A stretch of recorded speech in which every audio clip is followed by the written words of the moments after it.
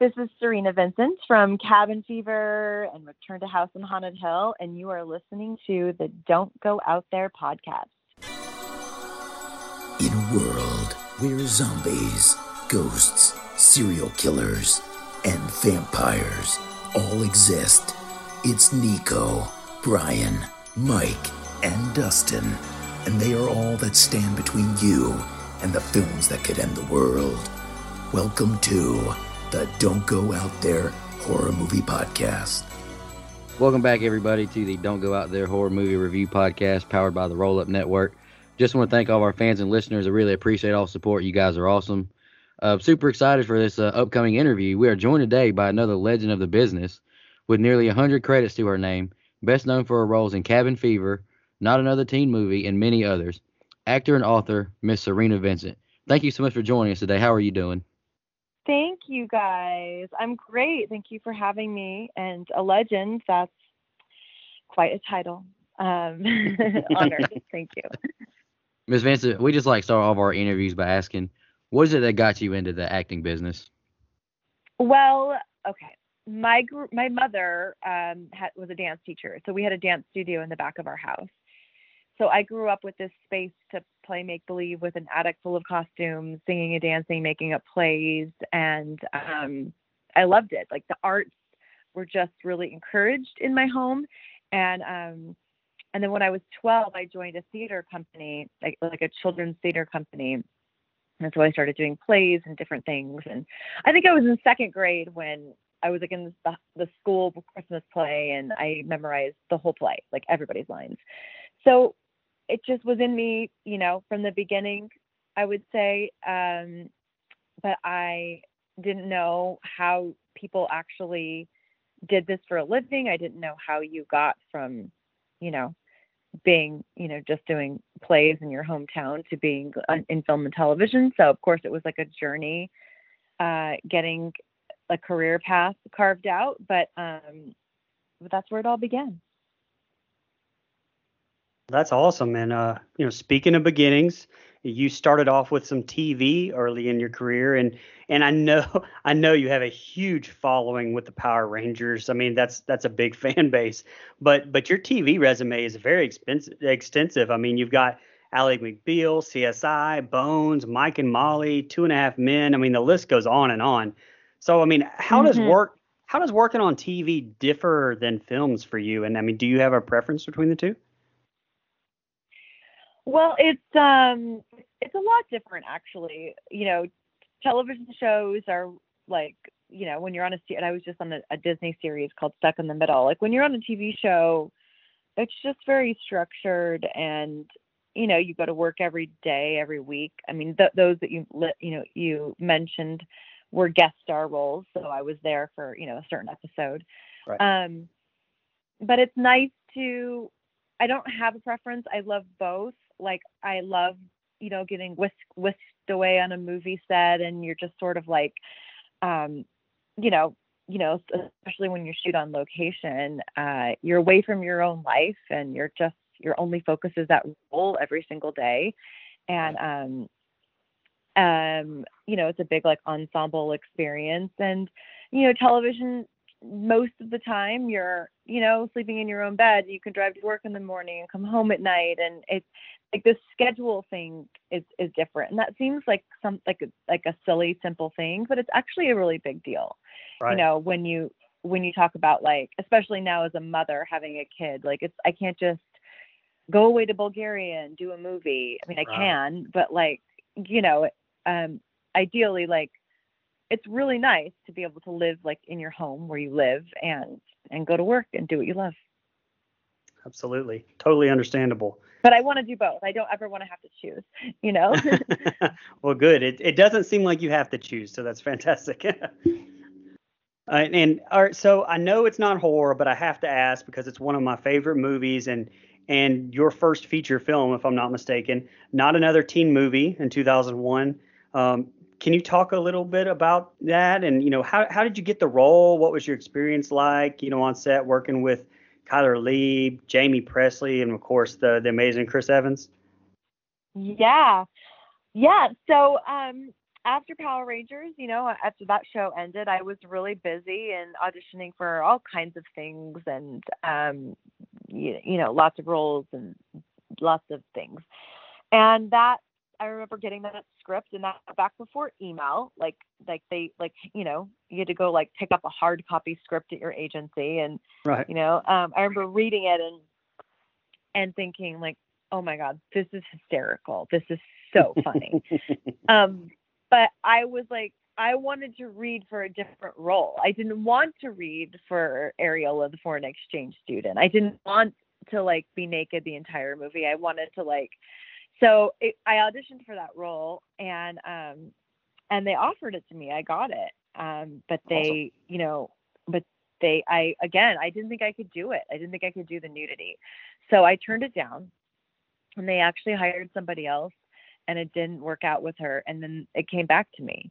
And then I just, made a really hard decision, or a big decision to do the nudity.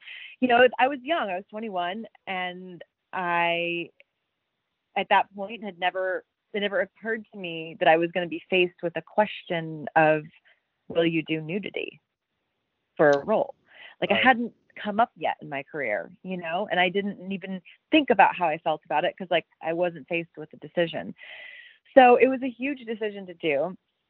The movie was a blast to make, but like, because my character was totally naked the whole movie, but nobody was supposed to notice that was like what the words were in the script and describing her, and in 5 different accents and the whole thing. I didn't get to spend time with the other castmates, because like I was just like in a robe, like sequestered, like away. And when you shoot scenes, like anybody shooting a nude scene on set, they call it a closed set. So anybody who doesn't have to be there can't be there. So a lot of times they would shoot everybody else and then bring in and just shoot my coverage. And then so I wasn't like hanging out with anyone. So I didn't actually get to bond with the cast as much as I would have liked, because of just the nature of my role. Right. And then I was supposed to be in it a lot more. Like I was in the big dance number, and there was all kinds of other funny moments. But there was the actor, I forget his name now, but he was only 14 at the time.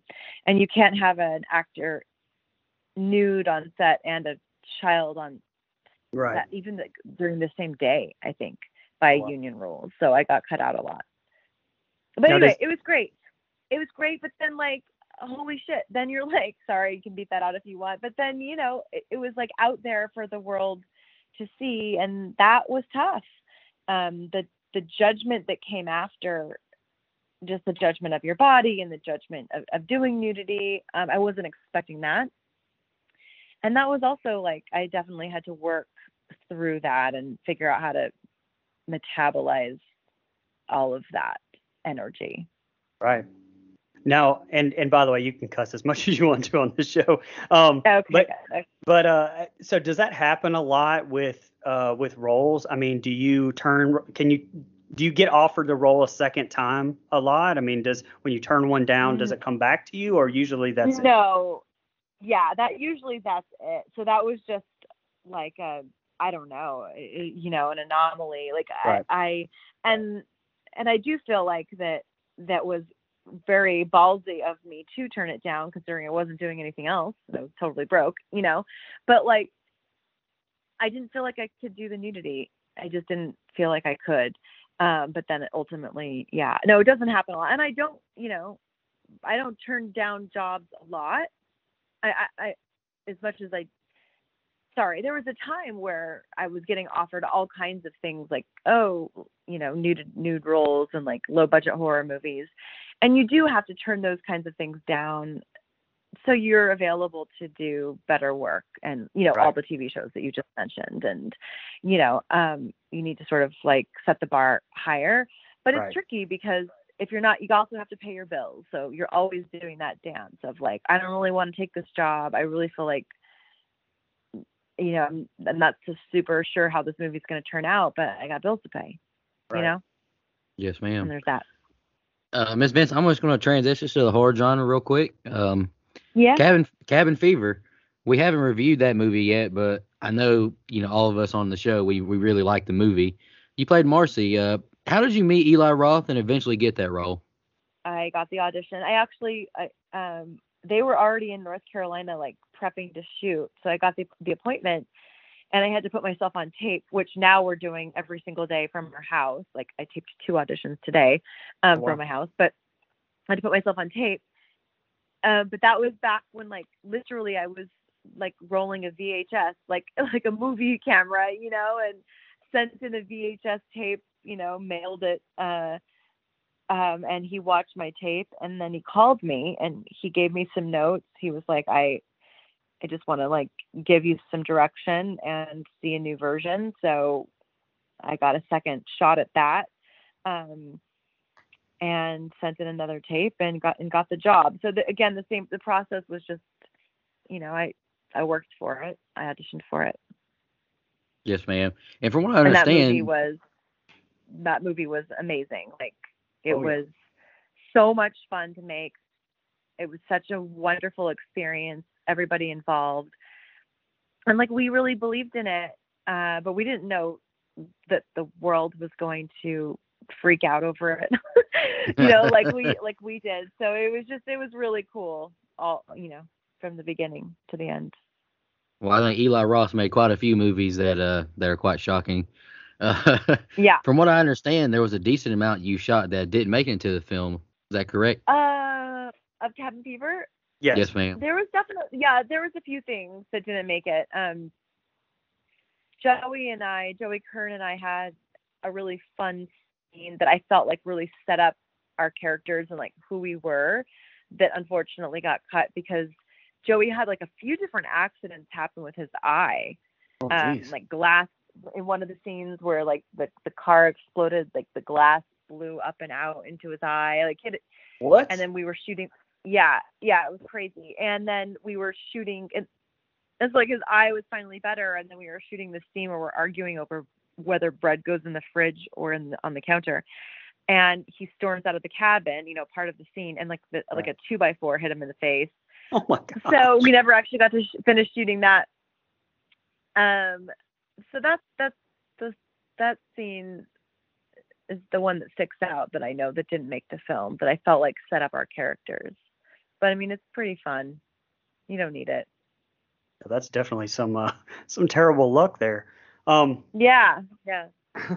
So just to transition a little bit, I mean, you're incredibly multi-talented, and you've also co-authored some books, namely How to Eat Like a Hot Chick and How to Love Like a Hot Chick from HarperCollins. Yeah. You co-authored those with Jodie Lipper. Can you tell us a little bit about those?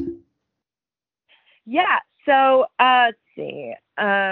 It was after Not Another Teen Movie. It was after Cabin Fever. I don't know, in my 20s or so. And it was just that time where Paris Hilton had that reality show and everything was hot this and hot that. And it was coming off of the time where, like, now curves are in. It's like in to be, have, TNA boobs and a butt. But like forever, it was like that heroin chic, as everybody had to be as skinny as possible. And it was really annoying and really tough on a lot of women, no matter what you do, but definitely actors. And me personally, I went through my own, share of eating disorders and things like that, and body image issues. And so I got over that. And my girlfriend and I, my friend Bert and I, were on a plane to New York to just have fun.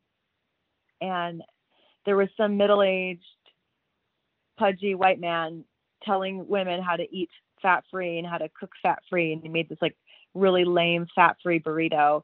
And I looked at her and I was like, this is ridiculous. Like, if anybody is going to be telling women like what to eat, it should be like women. It should be like girlfriend to girlfriend, and like, also I had spent too much of my life, and I think many women do, and men, feeling guilty for eating a cupcake or eating pizza, and like lamenting over the fact that you're going to eat it, and then paying, feeling like you have to repent for, hours at the gym later. And I was just done with that. It's just we have this one very short life, and there's a lot of fun to be had, and we need to be healthy, but we don't need to waste time and energy feeling guilty over a fucking cupcake. That's like was our motto. And too many women didn't feel beautiful. So we just were like, F this. We're going to write a book called How to Eat Like a Hot Chick. We're going to define the term hot chick. It's not about how you look. It's about an inner confidence and beauty. And we're going to tell women that this is the anti-diet book. You love how you feel. And it's really funny. They're irreverent. They're ridiculous. And yeah, so we did 3 books with HarperCollins, and then that kind of fizzled out. We tried to turn it into a reality show. That didn't really happen, but and now I have a book for babies and toddlers coming out soon, which we can talk about that in a minute. But yeah, that's where that started, and it was a lot of fun. That's awesome. That is. Ms. Vincent, as a writer, can you tell us about any screenplays you may have authored yourself? Yes. Sorry, my child is yelling. Well, let's see. I mean, it's tricky because like one of them sold but hasn't been made, and I'm working on another one that I don't want to talk about them yet, right? Until they're done. But I'm working on a horror film with a friend of mine. I have another horror film that I wrote years ago that I want to revamp and make. But yeah, I love writing. It's a huge other piece of my life and my career.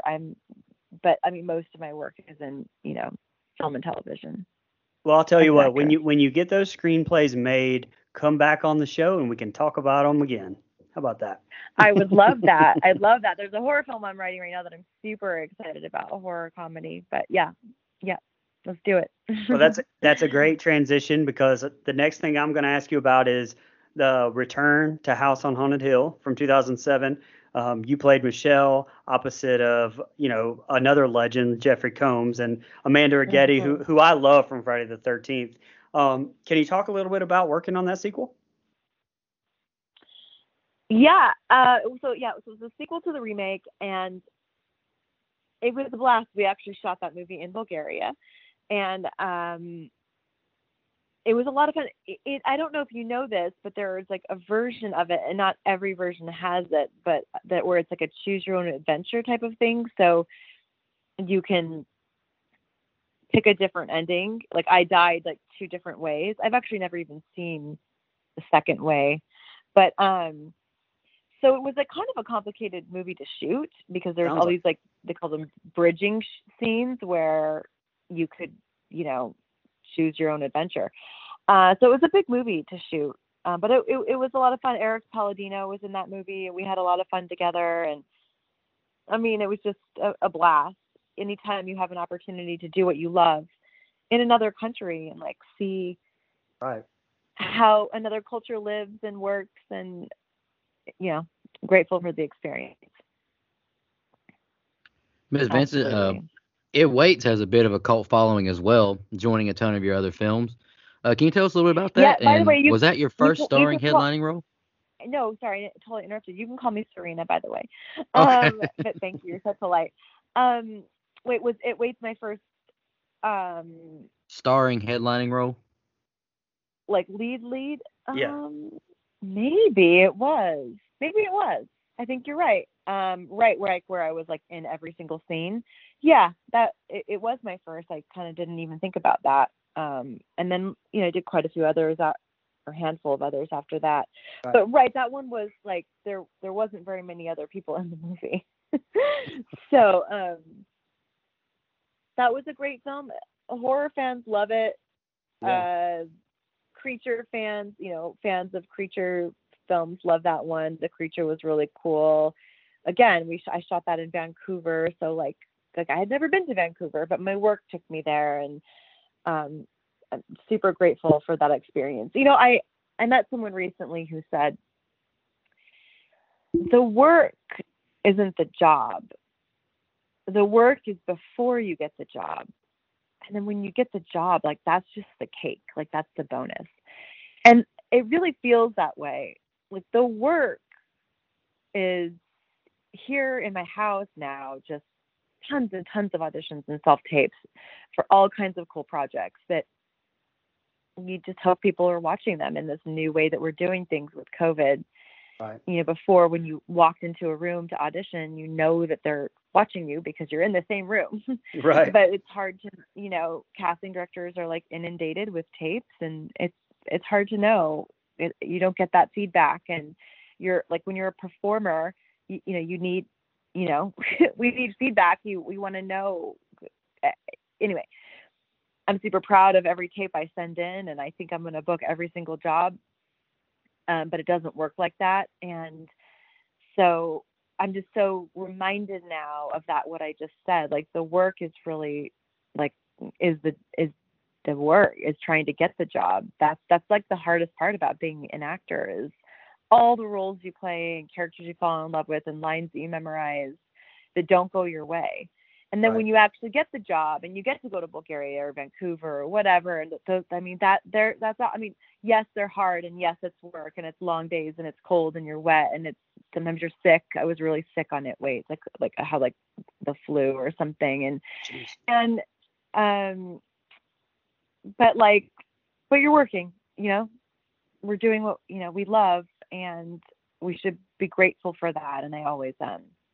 Yeah, absolutely. You know, and speaking of COVID and 2020, I mean, you know, most everybody was stuck in their houses, but the good thing about that was everybody was devouring content, and you had 3 projects in 2020, Secrets in the Water, Killing Eleanor, and My Daughter's Psycho Friend. Do you have anything you'd like to kind of tell our audience regarding those? Any favorites? Actually, Killing Eleanor is coming out soon. It hasn't come out yet. It comes out in October. I play a really small part in it, but it's a really beautiful film, written by one of my dearest friends, Annika Marks, and directed by her husband, Rich Newey. It's a really, really beautiful indie film. And I was actually pregnant. Oh wow! They talked about me playing a different role in the film, like a bigger role, but I was pregnant at the time, so I flew in, and I was very pregnant and just did a little part pregnant. And Secrets in the Water, I haven't seen yet. I've heard that it came out to like overseas, but I don't think that they've released it here yet. That's supposed to be for Lifetime, and My Daughter's Psycho Friend was also on Lifetime. Okay. I did that movie 5 weeks after I had my baby.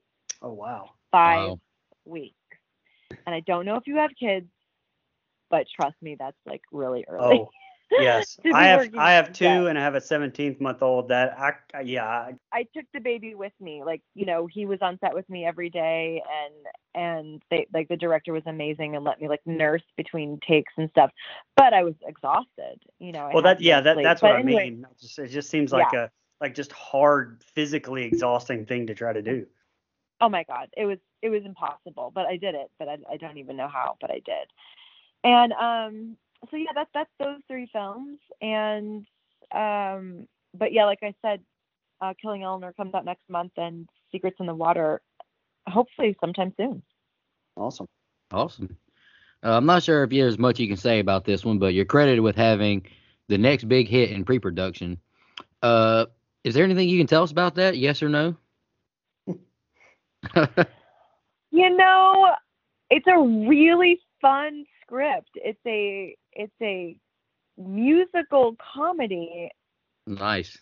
It's a martial arts musical comedy. Oh, okay. And I know the creator, the writer, whatever, and we worked together in a movie called called Everybody Wants to Be Italian, and it was really fun. So I said yes, let's do it. But I think that they're still getting their financing together or something. So we were supposed to shoot in July, and I haven't heard anything. So that's all I know. Okay, we'll definitely be keeping an eye out on that.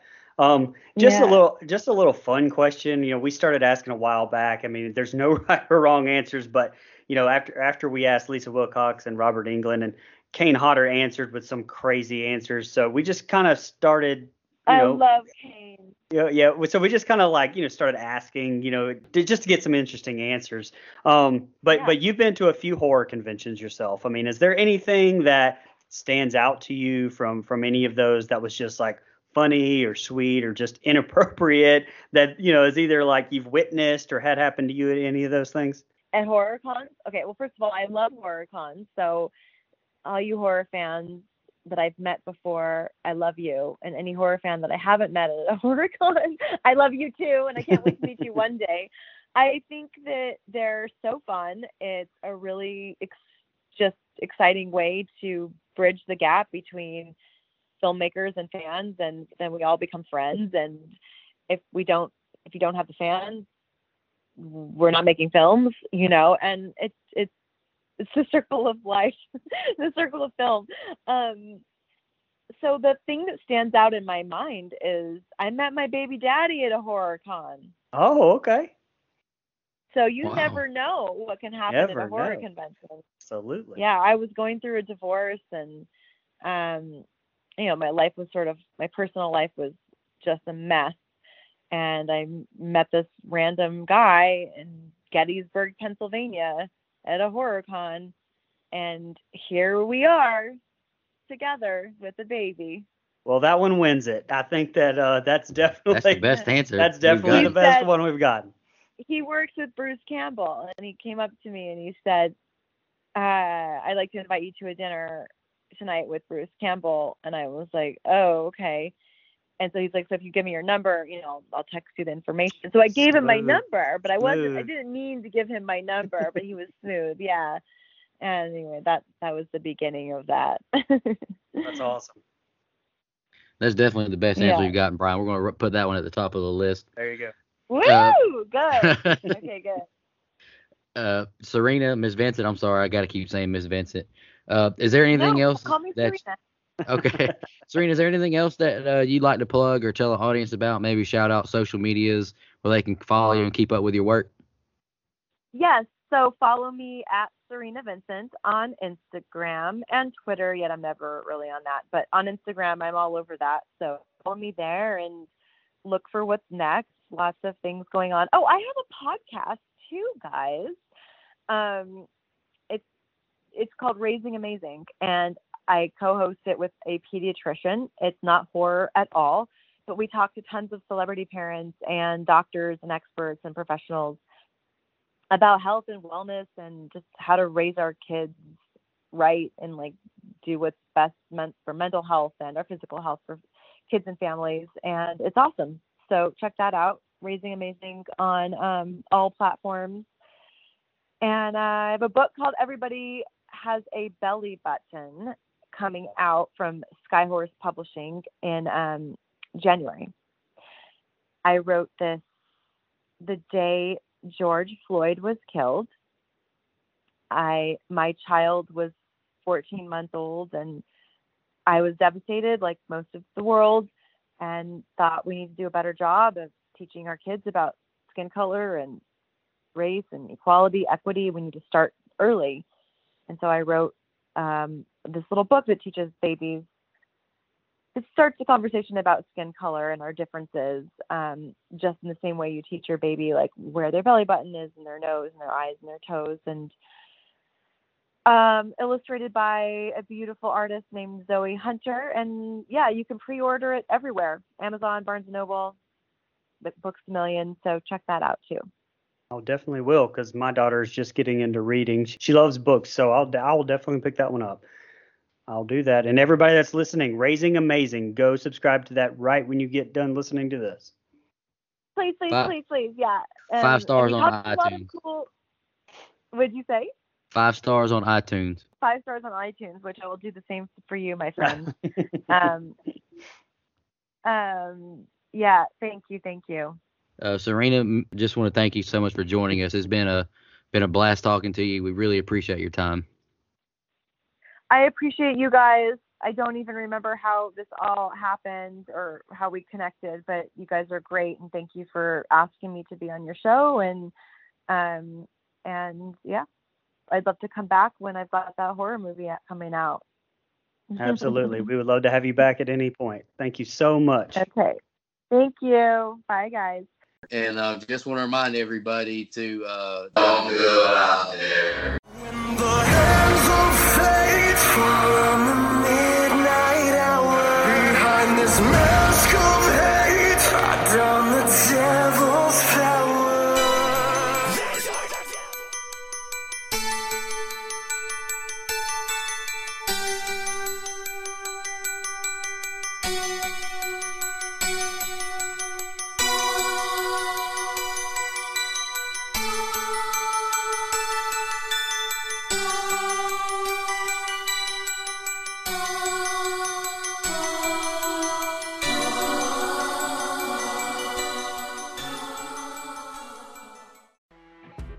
You know when you're listening to a true crime story that has an unbelievable plot twist that makes you stop in your tracks?